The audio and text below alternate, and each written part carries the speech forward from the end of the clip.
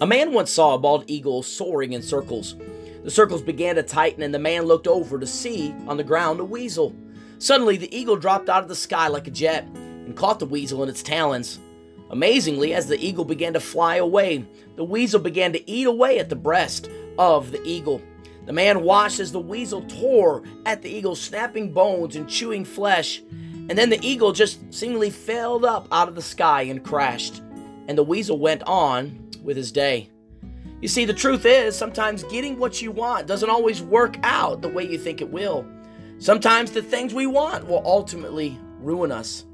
See, in today, in your life, you may be going through a difficult situation right now, and you may wish that you could leave and get out of it.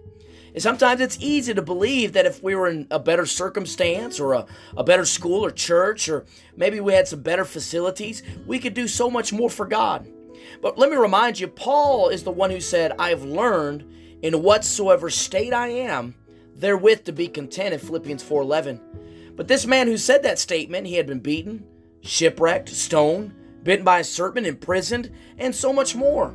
He didn't look for a better situation. He just trusted God to work in and through him right where he was, using the gifts and opportunities that God had given him.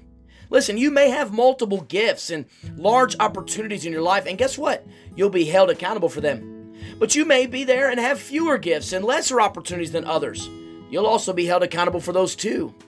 Whatever God has for you, focus on doing your best for Him and learn to be content.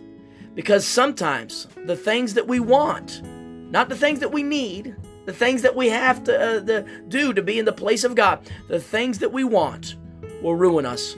So today, the action point for today, be content and live a life realizing that God's will is better than any desire of ours.